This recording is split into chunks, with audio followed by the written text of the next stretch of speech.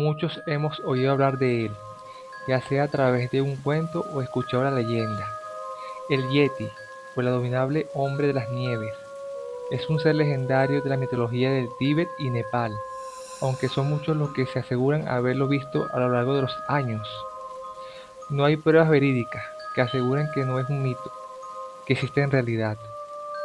Su aparición es muy parecida a la de un orangután, pero con el pelo blanco, la cabeza con forma ovalada, las mandíbulas más fuertes, y tiene unos largos brazos que le llegan a la altura de las rodillas.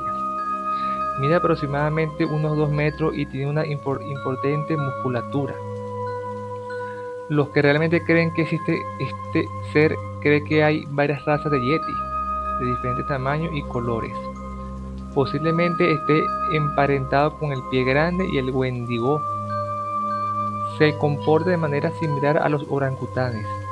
Tiene costumbres nocturnas y se cree que se alimenta de frutos y pequeños animales. El análisis de los excrementos que se han encontrado junto a los rastros confirman estas observaciones. Contienen material vegetal, huesos de pequeños mamíferos y aves, y restos de grandes insectos. Además, se han descubierto que en sus excrementos 3 nuevas especies de parásitos intestinales, lo que sugiere que es una especie desconocida. En el lugar donde más se ha avistado ha sido en el Tíbet. En esa zona lo llaman Metok Kangmi. En 1921, el coronel Howard Bury descubrió en las pendientes nevadas unas enormes pisadas de 6.000 metros de altura en su primera expedición británica al Everest.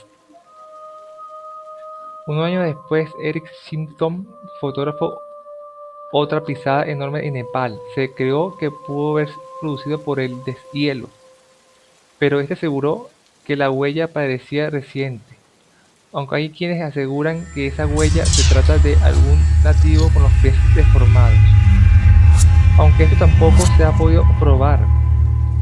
Todos los testimonios aseguran que emite un silbido agudo, como si una gaviota se tratara. Huye cuando ve a un humano y siempre se ha visto solo.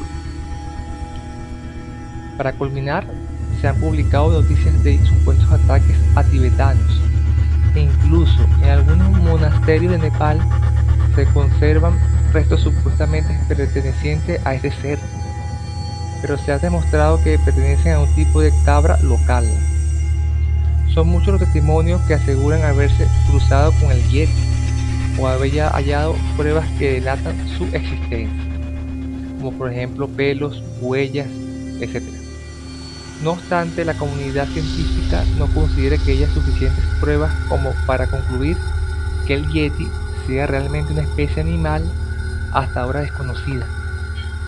Leyenda o no, lo cierto es que la incertidumbre de la existencia del Yeti sigue allí.